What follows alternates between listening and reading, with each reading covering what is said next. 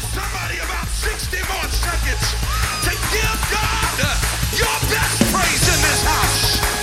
Come on, if God's been good to you, I dare you to take a minute and give him praise in this place. Hallelujah. Hallelujah. Woo. Woo.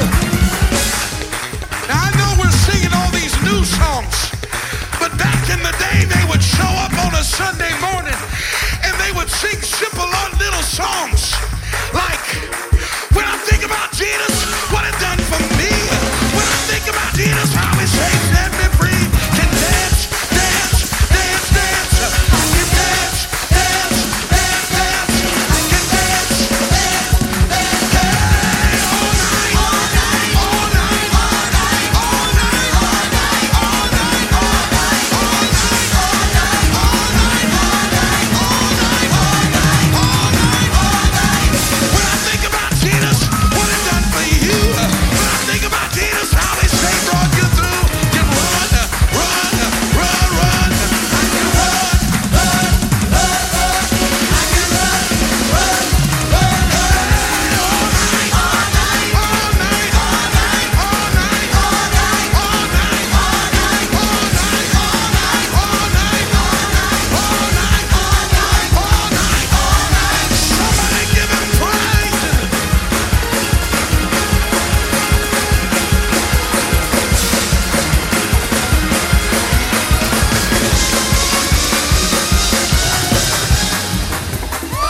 Anybody got the victory in this place? If you got the victory, I dare you to help me sing like this. My dance will crush Satan under my feet. Come on, help me sing it. What you say? Let me sing. My dance will crush Satan under my feet. And my deed. What you say? One more time. My dance will crush Satan under my feet. And my deed. What you say? I got victory. I got victory. Everybody got the victory. Everybody got the victory. I got victory. I got victory.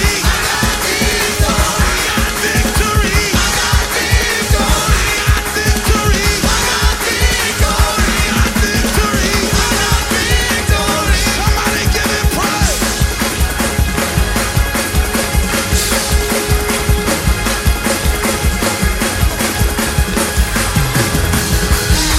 Come on, I dare you to jump out of your seat one more time. Tell your neighbor, give me room. Would you dance with me? Would you? Would you? I got it. I got it. I got victory. I got victory. Woo!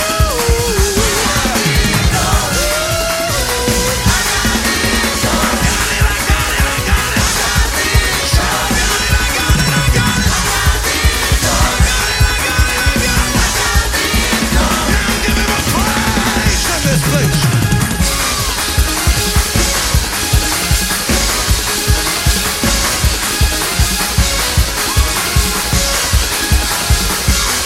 I give you glory, give you praise, 'cause the enemy. Somebody give him a shout of praise in this house. Come on, open up your mouth one more time. Somebody lift up your voice and let the redeemed of the Lord say so. Who the Lord has redeemed from the hand of the enemy. I just need the sound of the redeemed in the building. I just need some redeemed folks to make some noise in this place. If he picked you up, if he brought you out, if he brought you over, somebody make some noise in here.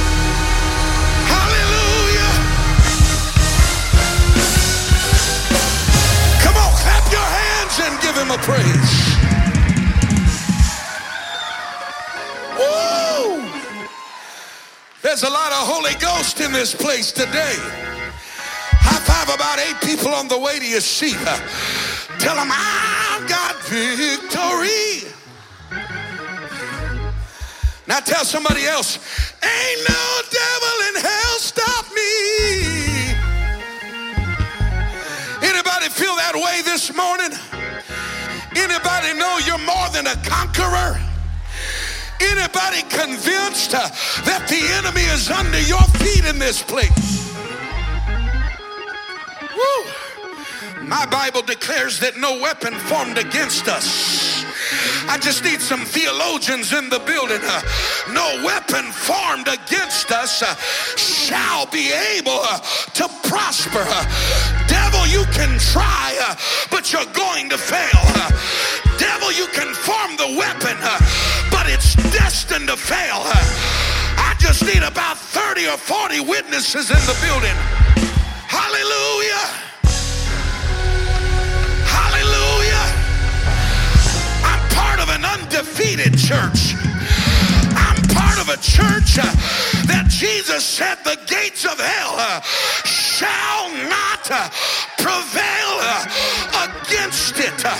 If you've got the Holy Ghost, I dare you to stand on your feet and let the devil know you shall not prevail against. Hallelujah. If we gotta fight, then let's fight. But I'm gonna win. If I gotta pray, if I've gotta fast, if I've got to worship, I will. I will be victorious. Woo! Tell your neighbor we're part of a victorious church. Woo! Paul said, I was persecuted, but not forsaken. Paul said, I was cast down. Some of y'all missed that. He didn't say I fell down. When you fall down, you're under your own lack of coordination or power. But to be cast down meant that somebody laid their hands on you and tried to put you on the ground. He said, I was cast down, but I'm not destroyed. What he was trying to tell somebody is that it doesn't matter what you're going through. You can win if you don't give up. You can have victory if you stay in the fight. You can. I wish I had about 300 radical believers in the building. Oh yeah. That's why I refuse to come into the house of God and sit on a pew. I refuse to come in here and sit there with my hands down, with my frown on my, come on. The joy of the Lord is my strength. Woo! Hey! I remember a story about a little boy who was sitting in a classroom and his friend kept messing around trying to talk to him, and he knew they were going to get in trouble. So he was doing his best to ignore his friend. Teacher kept turning around telling both of them, I said, stop it. But teacher, it's it. I said, stop it. The other little boy kept picking until finally the teacher turned around and told him, I said, stop it. Now get over here and sit in the corner. Wasn't even his fault. Little boy got up from his desk, sat in the corner, and after just a few moments, a big old grin started spreading across his face. And the teacher looked over and said, what is he smiling about? The grin kept getting bigger. Pretty soon he started chuckling under his breath. The teacher said, he's supposed to be in trouble. Finally, she couldn't take it anymore. She said, boy, you're supposed to be in trouble in the corner. What are you smiling about? He said, because, he said, I might be sitting down on the outside, but on the inside I'm standing up, and there ain't nothing you can do about it. That's the kind of saints God needs in the building, that'll look hell in the face and say, you might have knocked me down, but on the inside I'm standing up, and devil, there's nothing you can do about it. This joy that I have, you didn't give it to me, and you can't take it away. I wish somebody would one more time. Throw your hands in the air, lift up your voice, and give God a shout of praise.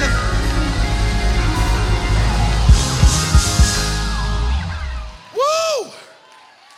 Hallelujah. You might be down, but you got to keep getting back up. Brother Leo, you might have to sit in that chair for a couple weeks, but the devil knows. You just wait till I get up out of this chair. You just wait till I stand up out of this. I wish somebody would make the devil pay in this place this morning for every restless night, for every worry you had to deal with, for every day that fear tried to grip your heart. Devil, I'm coming back. Hey!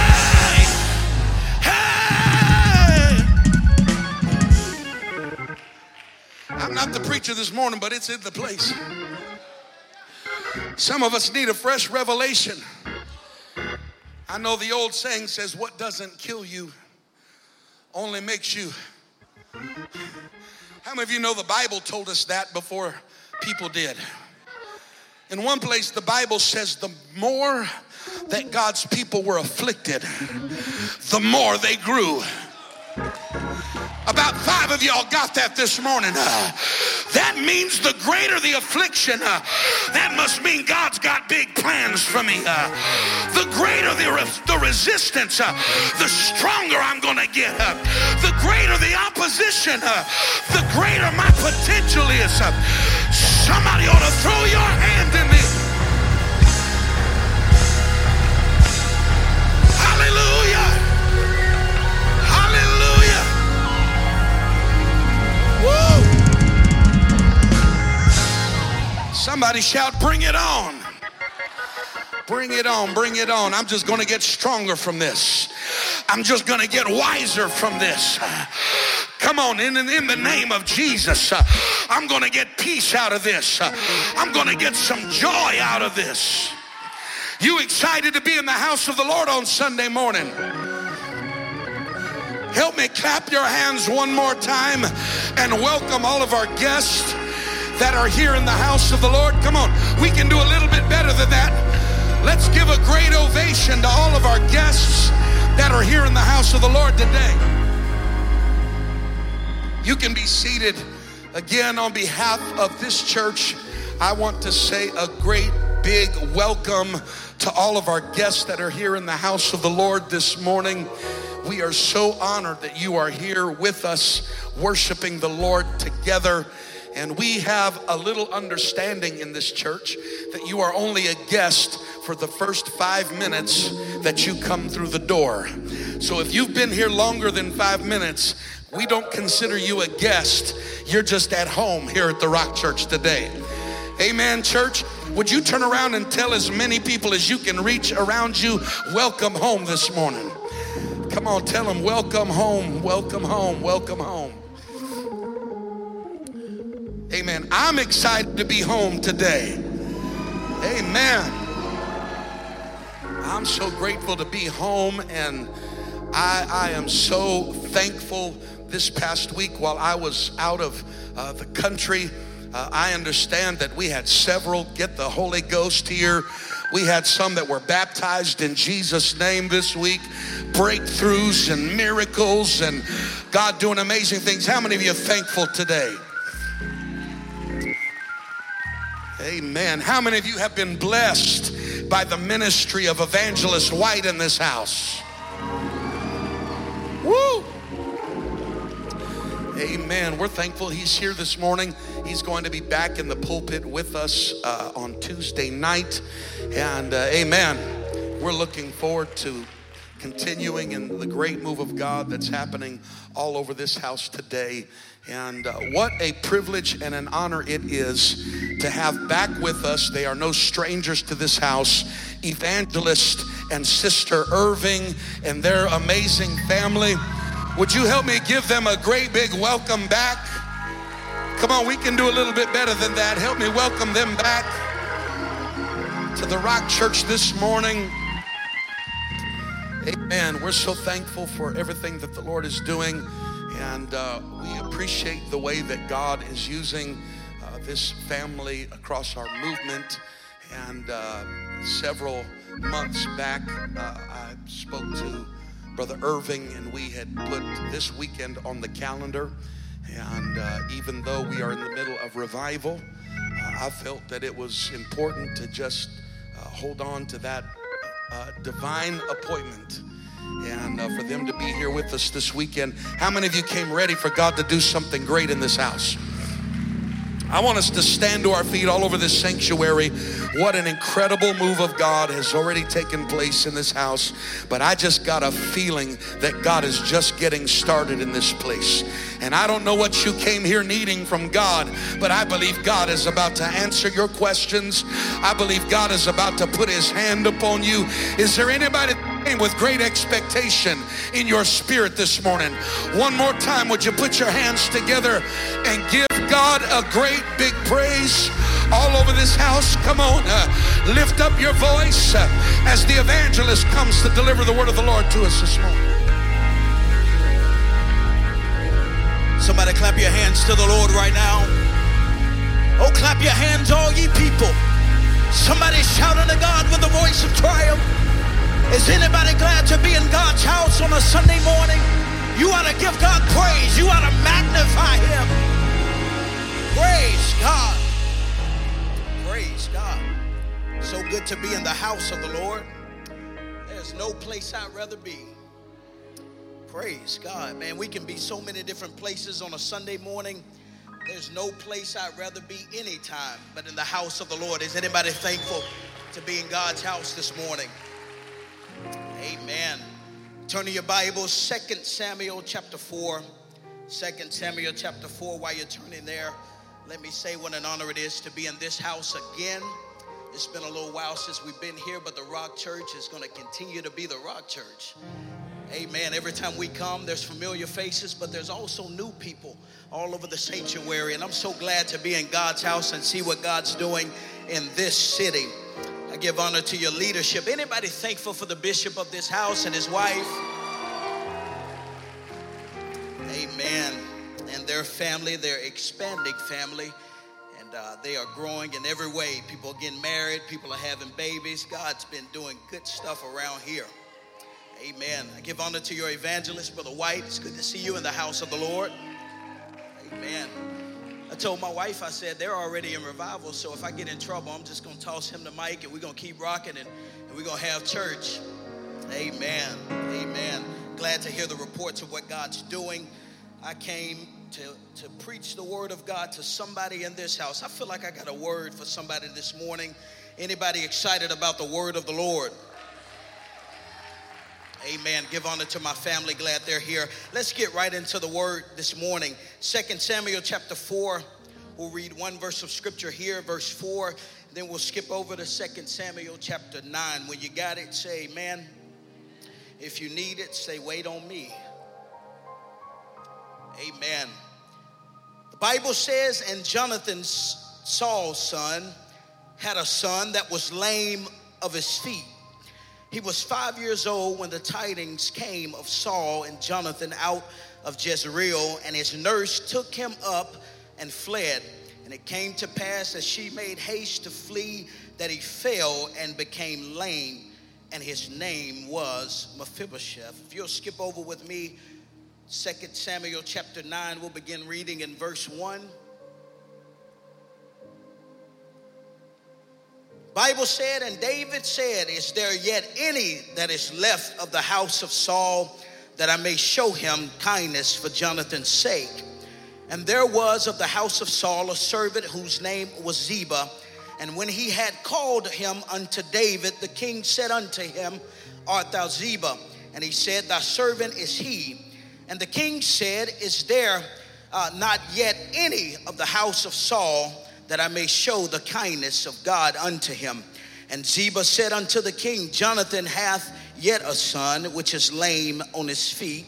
And the king said unto him, Where is he? And Ziba said unto the king, Behold, he is in the house of Machir, the son of Ammiel, in Lodabar.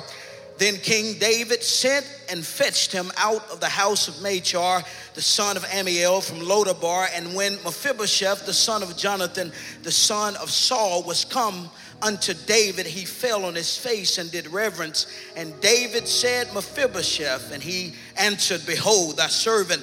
And David said unto him, Fear not, for I will surely show the kindness for Jonathan thy father's sake, and will restore thee all of the land of Saul thy father. And then he says these words, And thou shalt eat bread at my table continually. Thou shalt eat bread at my table continually. I don't know what prompted you to come to the house of the Lord today. I don't know how you made your way here. I don't know how you heard about the house of God. But today in this house, I want to offer somebody an invitation to the King's table. An invitation to the King's table. If you'll put your Bibles down, let's pray all over this house.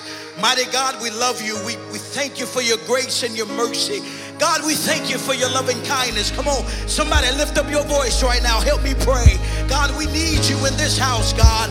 We need a move, oh God, in the sanctuary. God, help us, oh God. Anoint my lips of clay, oh God. I pray, oh God, that you would let the words of my mouth and the meditation of my heart, let it be acceptable in thy sight. Jesus, you're my strength and my redeemer. Somebody say in Jesus' name. Amen. Clap your hands all over this house one more time as loud as you can.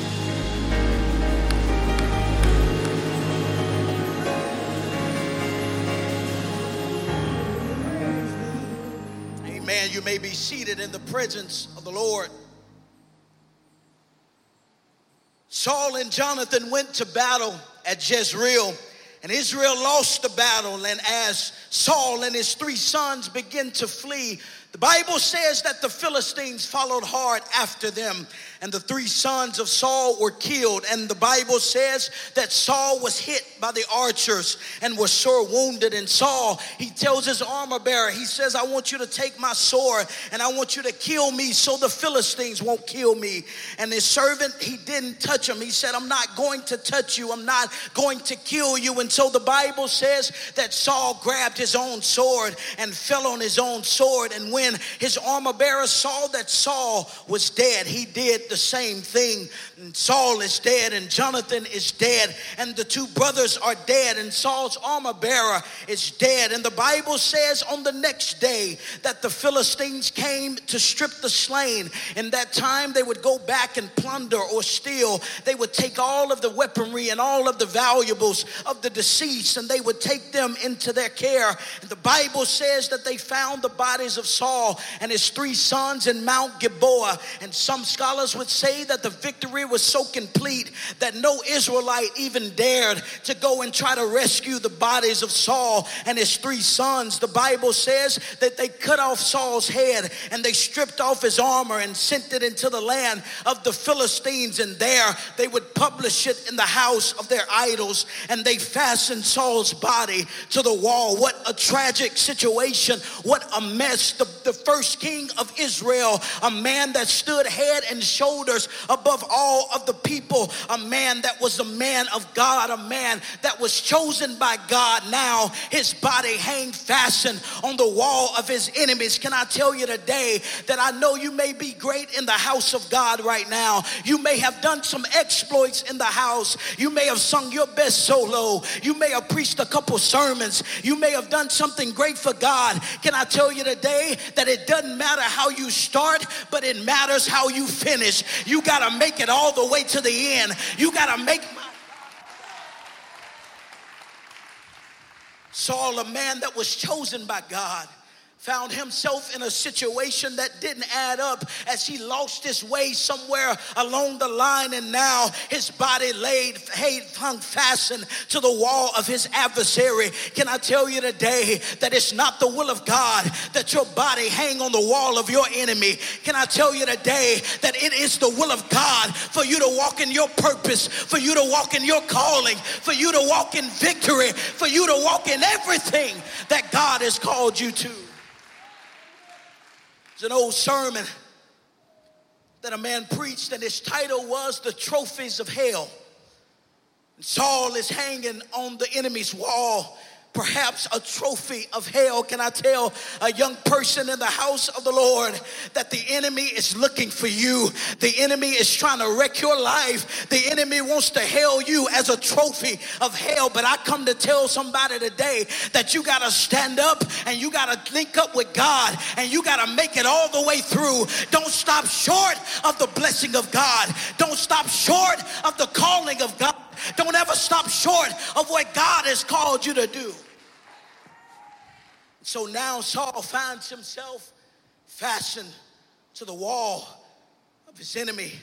The Bible says that when the Israelites heard that the men of Israel fled and their king was dead, they too began to forsake their cities where they dwelled, and they fled, and the Philistines came and dwelt in their cities. And the Bible says that Jonathan had a son named Mephibosheth, and he was 5 years old. And when they heard the news of the death of Saul and Jonathan, they too began to flee because the enemy was on his way. And in the pursuit, as they so desperately tried to get out of the city, as they were trying to run away from the adversary who was coming to take over their cities, somewhere along the way, the nurse that took the boy Mephibosheth up, she was trying to get out of the city. She was trying to move out of the place that they were and get to a place of safety. And somewhere along the line, she stumbled. Somewhere along the line, she lost her footing. Somewhere along the line, she made a misstep. The Bible says that she dropped Mephibosheth and he fell down and he was lame in both of his feet. They were trying to make their way out of the city. They were trying to get away from the place that they dwelled because the enemy was on the way, and she was carrying precious things in her hand, and she began to flee, and now she's dropped the king's son. In their pursuit, Mephibosheth was dropped, and now he's lame in both of his feet. The Bible tells us that he falls down. What a devastating story.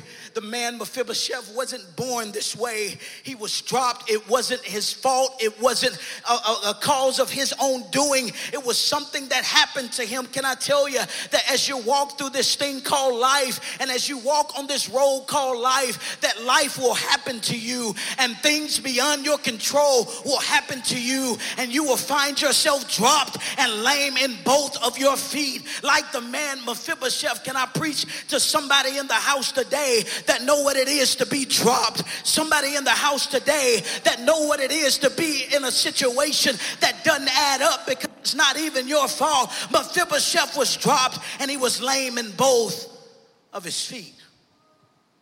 There will be times in your life that you'll walk this thing called life, and on this road it'll get kind of dark, and you'll lose your footing, and you'll get dropped, and you'll be lame in both of your feet. And the Bible kinds of mentions this story in passing, and the light turns now to the man David as he begins to reign, and David begins to wreak havoc on the kingdom. After the reign of Saul, there was a lot that was lost, and the enemy was in charge, and David would regain control over the enemies of God. He started taking back all the territory that the enemy had stolen from the people of God. Let me stop for just a minute and let you know that sometimes you got to stop and take inventory and make sure you didn't lose the things that God has given you. Sometimes you got to go back to the enemy's camp and you got to take everything that the enemy stole from you. David said, I know Saul just let it go. I know he just let it fall, but not on my watch. I'm taking back everything that the enemy stole. I'm going to... Can I tell somebody today that the enemy has took your mind and he's been running amok in your mind? Today is the day that you go and get your mind back. Today is the day that you go and get your family back. Today is the day that you go and get everything that the enemy stole from you. David said, not on my watch. He said, Saul lost a lot of the territory and the ground that belonged to the house of God, that belonged to the people of God. But there's got to be a David on a Sunday morning that begins to rise up and say, no, that belongs to me. That thing that God gave, it belongs to me. I'm going and taking everything back. My kids, they learn a word pretty quick. And your kids probably learned the same word real early in their development. It's the word mine. They may not know any other words, but they know the word mine. Don't touch that, that's mine.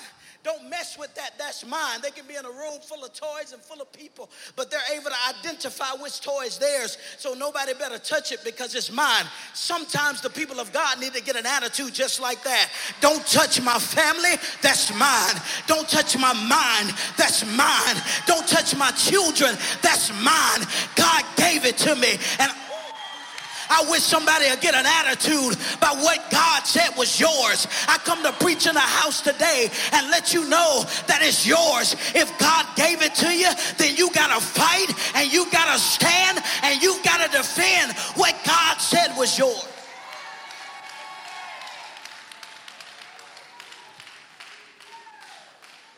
But the enemy is looking for people that'll just flee and that'll just run away when opposition comes your way.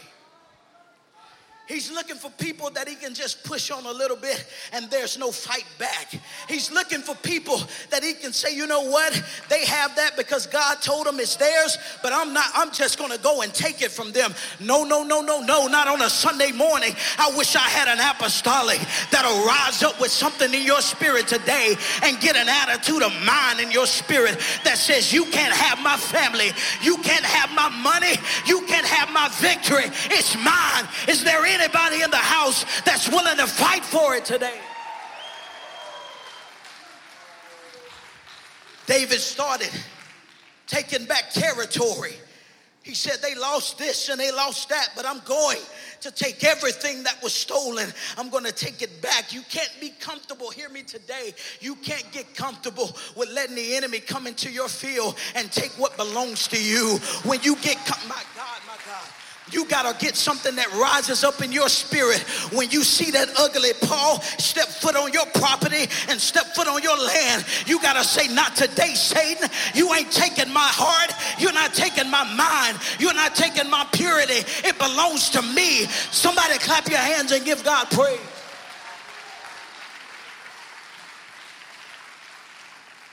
With David on the throne, Israel was in good hands.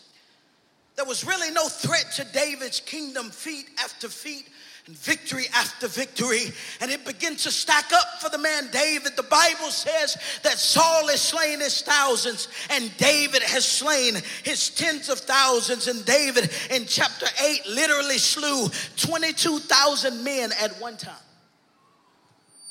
And in the same chapter, it begins to chronicle the victories of David. It's almost like a baseball card, and you turn over the back and you see the stats. It's almost like God was trying to let everybody know what type of man David was. David, in another place, he literally slew 18,000 men in the same chapter. David was setting up his throne, 40,000 men in one chapter. He's wreaking havoc. He's letting everybody know he's in charge as he would take the gold, the brass, and the silver. His kingdom was established and life was good. David was living in the overflow. And David, as he's looking around, thinking about everything that he was able to gain in the kingdom, as he's looking around, sitting on the throne and looking at all of his riches and everything that he had, he said, life is looking good right now. And then he says these words. He said, is there any that is left of the house of Saul, that I may show the kindness for Jonathan's sake? You got to understand, Saul had a big family. There was people that was all around Saul. There was people that was all around the kingdom at that time. But you got to understand, David is looking out as he spans the territory and as he spans the earth, and he can't find one that is a power. The house of Saul. Can I preach to a mama and a daddy today? I know you're living for God and you're doing your very best, but don't you walk away from the house of God. Your children are watching you. Don't you walk away from the kingdom of God. Your family's depending on you. Don't you walk away today. You can lose it all at one time. This is a great kingdom, the kingdom of Saul. And David looks around and he can't find anybody. He said, is there not one that is left of the house of Saul? And David respected Saul because of the anointing on his life. David loved Jonathan. That was probably not a closer friend. He was like a brother to David. And David said, is there anybody left? Somebody remember the man by the name of Ziba? Stay with me, we're going somewhere. Somebody remember the man named Ziba that was a servant of Saul, and they called for him, and David asked him, is there not any of the house of Saul that I may show the kindness of God to him?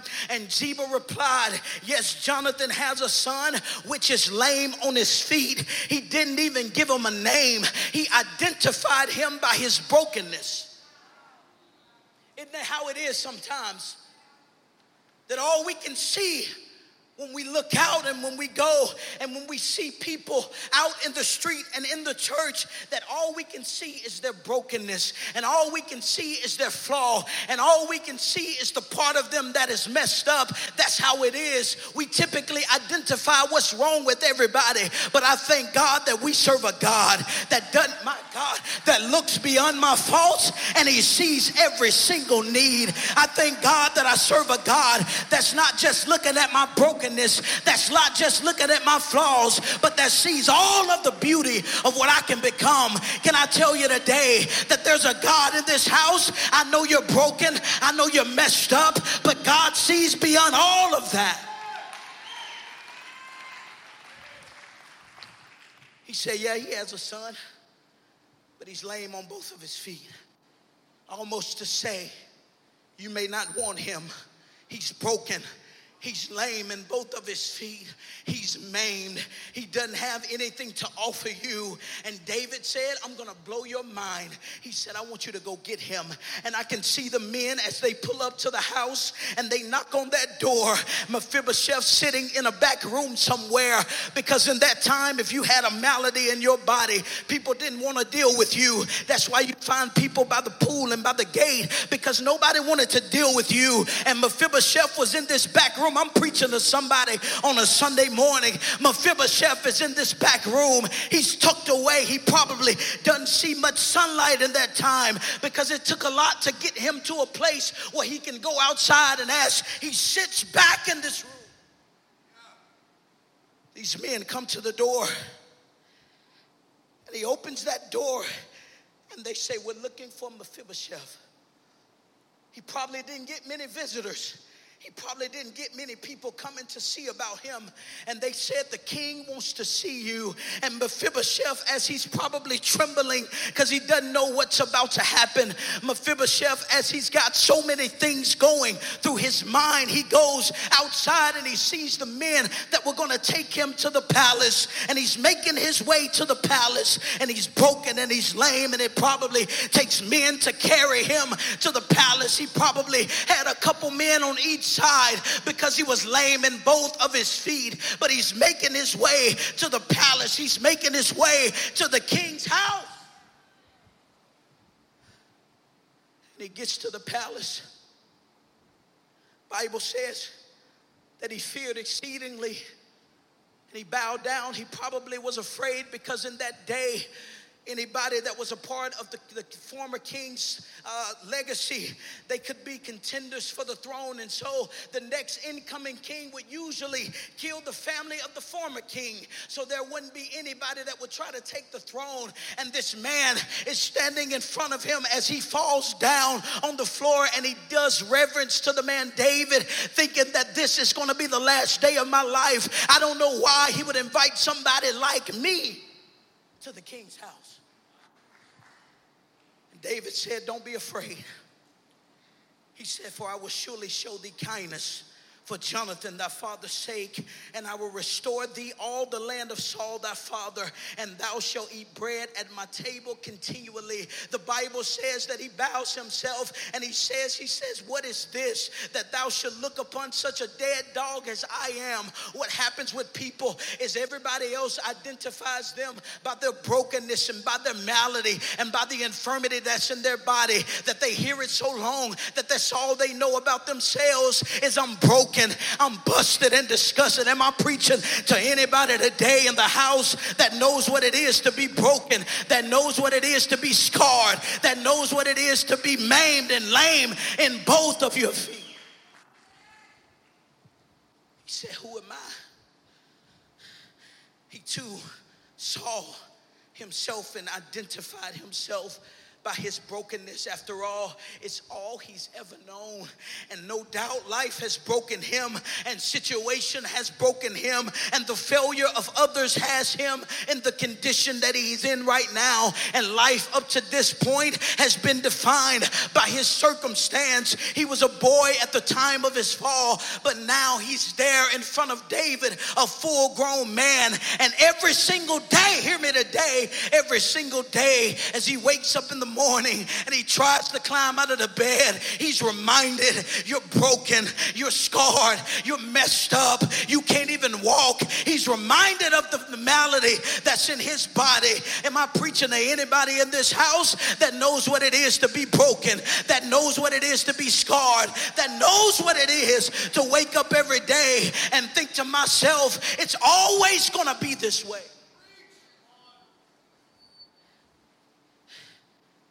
And he stands there, a broken man with nothing to offer the kingdom and nothing to offer the king. And David, like God, looks beyond his faults and he sees every single need. Can I tell you today that everybody under the sound of my voice in this house is broken and is in desperate need of a Savior?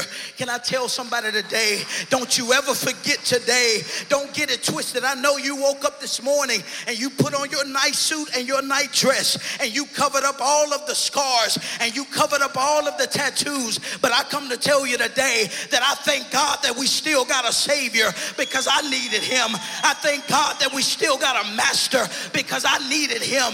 I thank God that we still got somebody that'll bring me to the king's table. Praise God. David reiterates and tells him over and over again, I want you to eat at my table. He said, I want you to be as one of my sons. He said, look, when you come to my table, when you come to my house, he said, we're going to have a seat for you. You're not going to have to squeeze in and we pull a seat from another table. But can I tell you today, baby, when you come to the king's table, we've got a seat already for you. The master has a seat for you. I thank God when I came to the house of God that I didn't have to just try to fit in and try to make a space and sit on one side of this chair and another side on this chair. But I thank God when I came to the king's table that there was a seat there for me. Can I tell you today, there's a seat in the house today for you at the king's table. There's a seat in the house today for you at the king's table.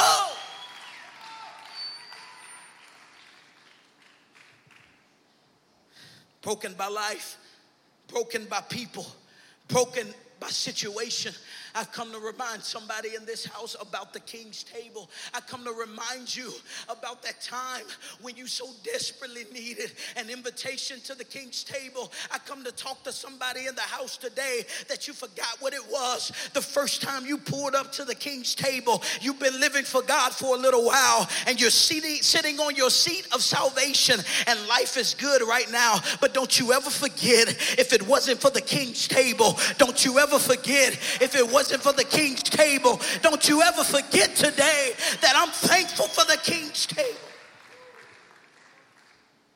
And an invitation is a request to come and attempt to get another person to join you at a specific event. And David is sitting on his throne and he says, who can I show the goodness of God to? Whose life can I change today? I want to do something that's going to last. I want to show kindness in a way that's going to change somebody's life forever. He said, I know what I can do. I know how I can affect change. He said, let me bring somebody from their world. Let me bring somebody from their broken situation. Let me bring somebody from their broken life, and let me offer somebody an invitation to the King's table. I come to preach to somebody in this house on a Sunday morning that it's not by happenstance that you've come today, but God has ordained this moment to give you an invitation to the King's table. God wants you to sit at his table. God wants you to come and dine. The table is spread today.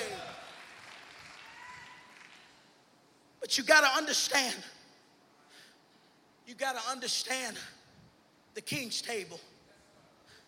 The King's table is not just somewhere that we put decor and plates and all of our nicest china and we put in our dining room.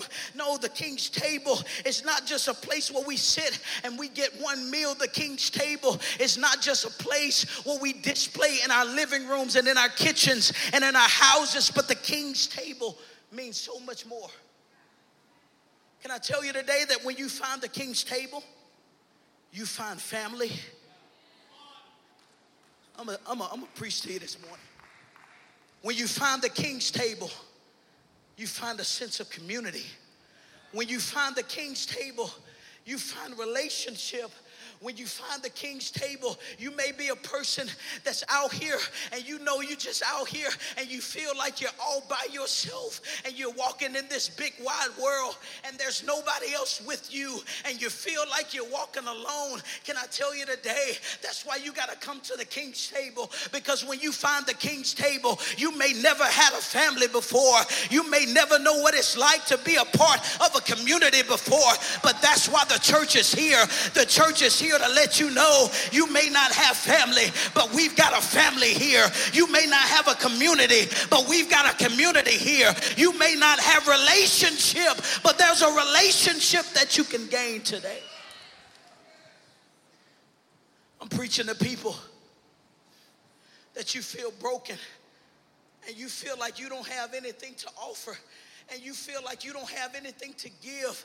And when you come to the house of God, you find the King's table. And when you find the King's table, the King will give you family. Can I tell you today, you might think this is simple preaching, but I'm preaching to people in the sanctuary that don't know what it is to have a family. I'm preaching to people in the sanctuary that know what it is to walk out in this life all by themselves and wonder, where is my friends and where is my family? But I thank God today for an invitation to the King's table, because when you find the King's table, you find everything that you need. You find community, you find family, you find everything that you need today.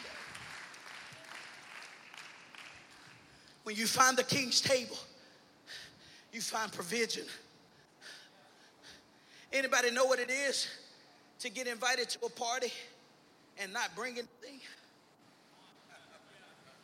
That person in the house where they invite you to the party and you go to the party, but you ain't bringing nothing.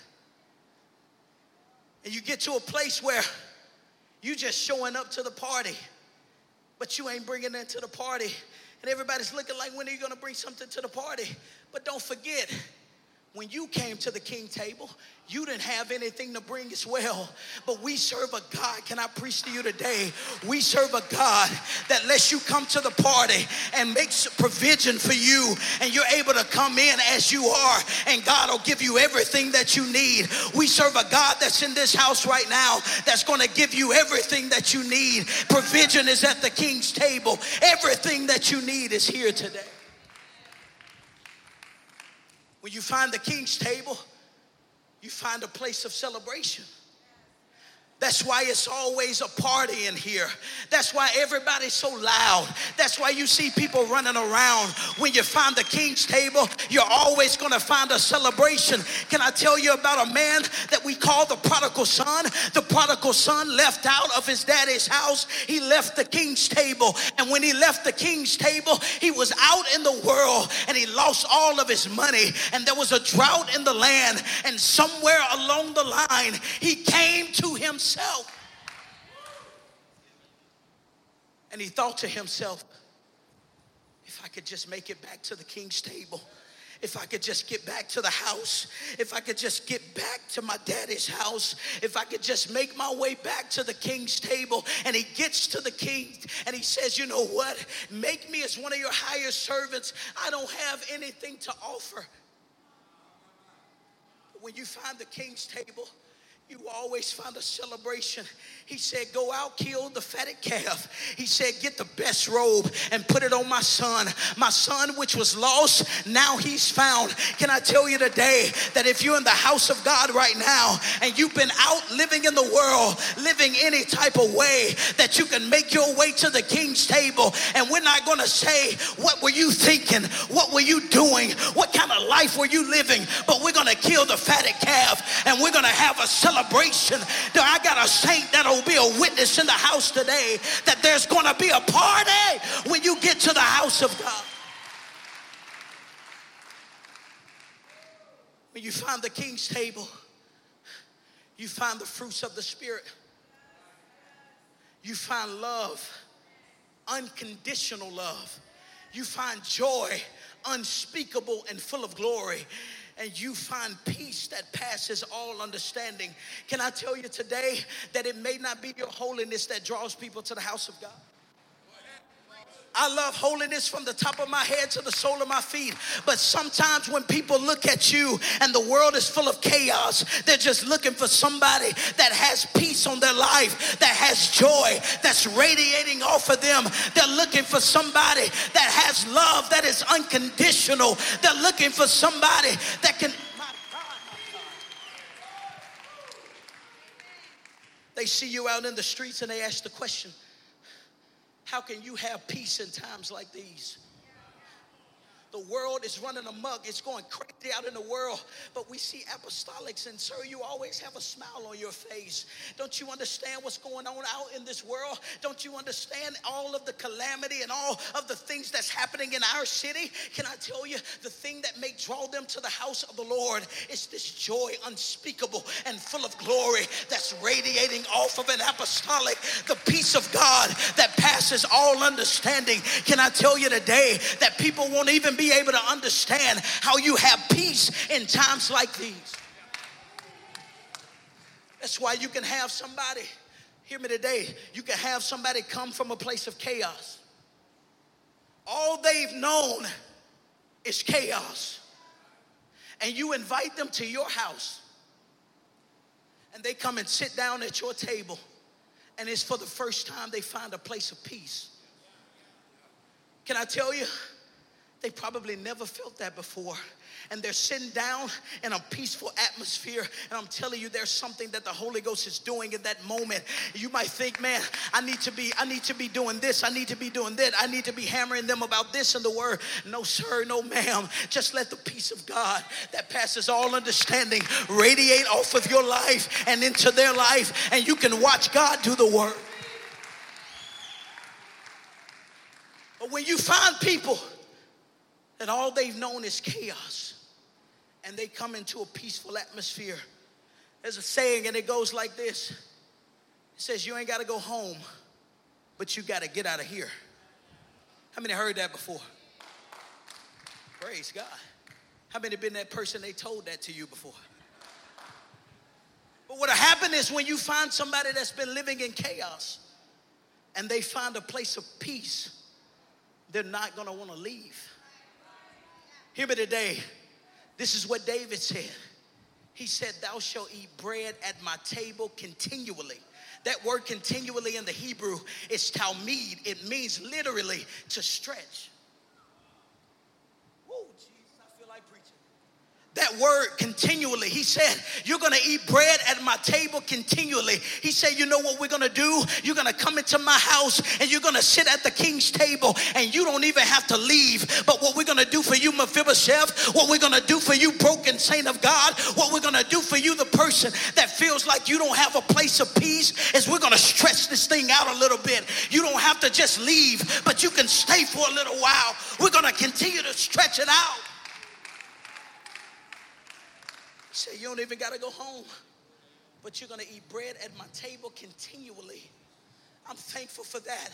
I'm thankful that it wasn't just a one-time deal, that I can come in the house of God and I can sit down and get a hot meal for the night.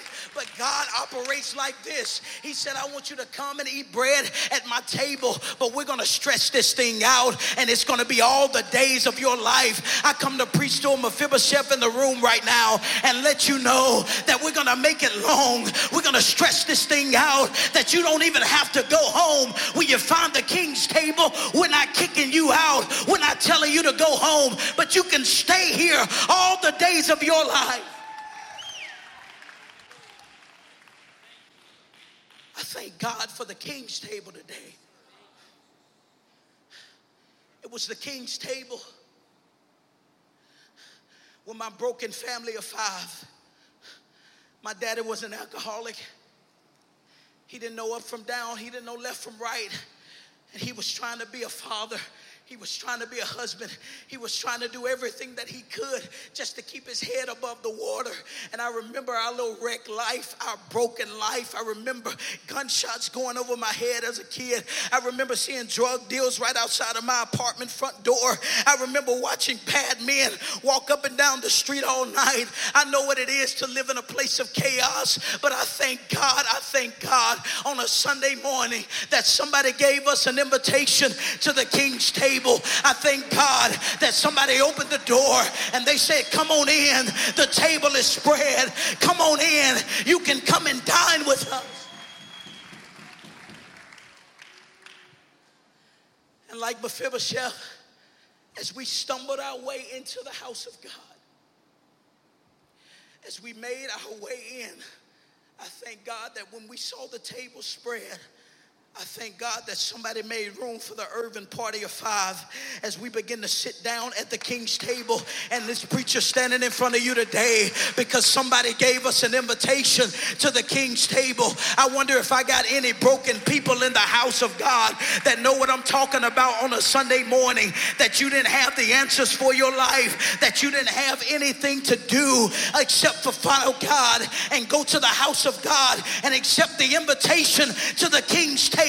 I'm preaching to somebody on a Sunday morning to let you know that God's called you today. God's called you to the king's table. God wants you to come and dine. Everything that you need is here at the king's table. I wonder, do I got about 2 or 3 on a Sunday morning that remembers what it is the first time you pulled up to the king's table? I wonder if I got somebody in the house that knew you didn't have a prayer, you didn't have a chance, except you found the king's table.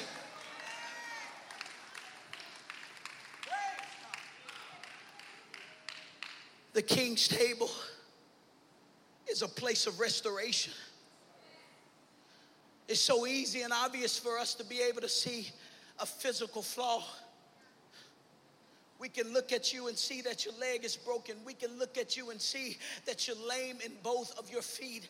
But what happens with the king's table is there is a leveling effect of the cross, that when everybody stands at the cross, we're all broken and we're all flawed and all have sinned and come short of the glory of God. And so when we pull up to the king's table, I thank God for this, that when Mephibosheth put his legs underneath the king's table, he was just like you and he was just like me. He was made whole, because when you find the king's table, you find restoration. You find everything that you need. You find a God that's able to restore. You find a God that's able to set you free. You find a God today. But it was the king's table that we so desperately needed. We thought we had it all together. We thought we had some answers, But it wasn't until we found the king's table. The woman from Canaan, she goes to Jesus. And when she finds Jesus, she said, my daughter is vexed with the devil. And Jesus didn't even say a word to her. It wasn't her time. She was a Gentile. She was outside of the fold. And the disciples say, you know what? Cast her away. She doesn't even belong here. How did she make it into the king's house? Bible says that she began to worship. She said, please help me. And he said, it's not meat that I shall give the children's bread to dogs. He called this lady a dog. But it matters how you respond. This lady said, that's true. I'm a dog. She said, but even the dogs eat the crumbs from the master's table. She realized that all I need, listen, I don't need to sit at your table today, God. She said, I can just settle for just being in proximity with the table and proximity with the crumbs that fall from the master's table. I come to tell somebody in this house that you've been looking for bread, that you've been looking for hope, that you've been looking for provision, that you've been looking for family, that you've been looking for everything. You're only going to find it at the king's table. I wonder, can somebody give God praise? I wonder, can somebody lift up your voice? I wonder, can somebody shout unto God with the voice of triumph?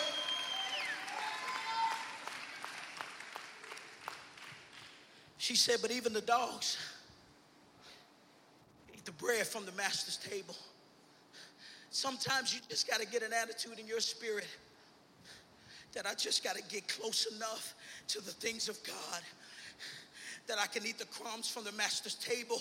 But it doesn't stop there. Hear me today. You may come today for just a little bit of crumbs, but there is a seat for you today. I come to preach into this sanctuary that we've got a seat for you. I come to preach in this sanctuary that everything you need, you can find it right here in the house of God at the king's table. I come to talk to somebody that you may feel like Mephibosheth and you're broken and busted and disgusted and you don't have anything to offer the king today. God's given you an invitation to the king's table, and he wants you to know you're going to be as one of my sons. You're going to be as one of my kids. You're going to sit at my table all the days of your life. Somebody stand with me all over this house.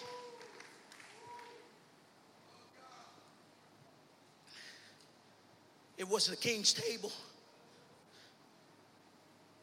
that we all so desperately needed.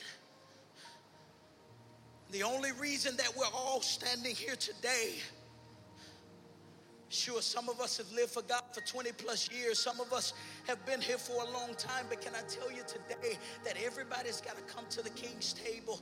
And what we're going to do is we're going to prepare the table for anybody that's going to come. We're going to make sure, hear me today, visitor, hear me today, person. I'm telling you, I was driving down the road yesterday and God spoke to me and he said, you know what? There are people that are going to come to church tomorrow that don't even know they're going to be there.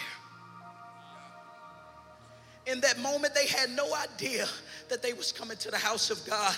But we serve a God that knows how to draw people and invite them to the king's table. And when he gets you to the king's table, he doesn't want to just give you a meal one time, but he's going to stretch it out. And he's letting you know you're going to eat bread at my table continually. All the days of your life, there's going to be a meal for you. All the days of your life, there's going to be provision for you. All the days of your life. The Bible says, Psalm chapter 68, that he's a father to the fatherless, a judge of the widows, and that he sits the solitary in families. Can I tell you today, if you feel like Mephibosheth, and you feel broken, and you feel lonely, and you feel all by yourself, can I tell you there is a God in this room right now that wants to sit you in a family today. He wants to give you everything that you need. He wants to give you joy and peace and righteousness and everything that you need. And God is here right now. Can we lift up our hands all over this house?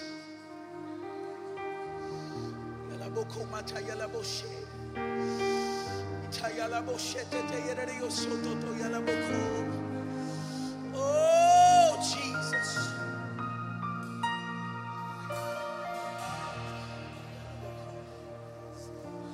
Here's what we're going to do for the next couple moments.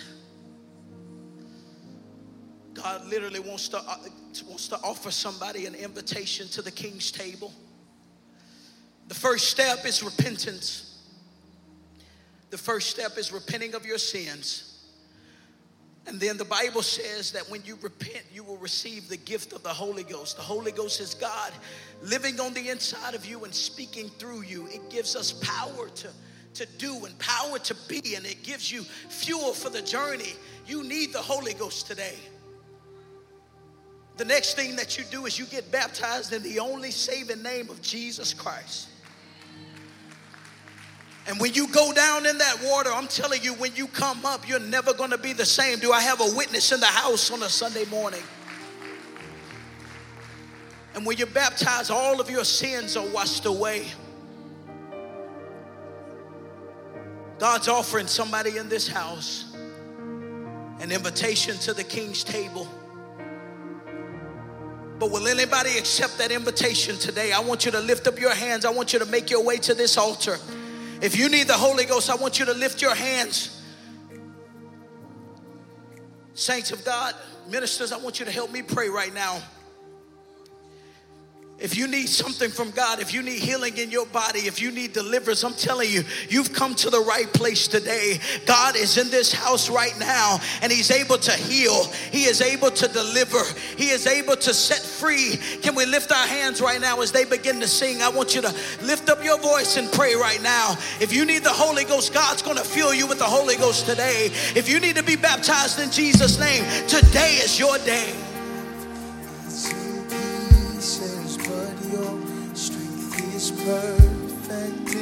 Come on, somebody press in right now.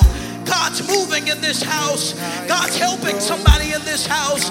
God's extending an invitation to the King's table right now. Can you lift your hands? Can you lift your voice? Somebody pray right now. We love you.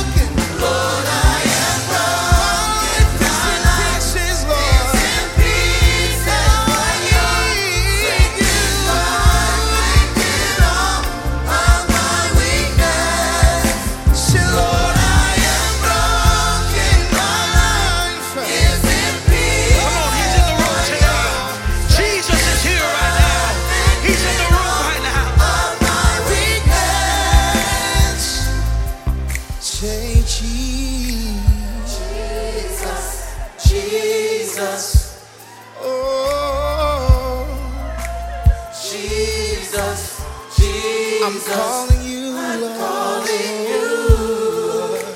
Jesus, Jesus, Hear my cry, Lord. Jesus, Jesus, I'm calling you. Call his name, Jesus, Jesus, the name above all names.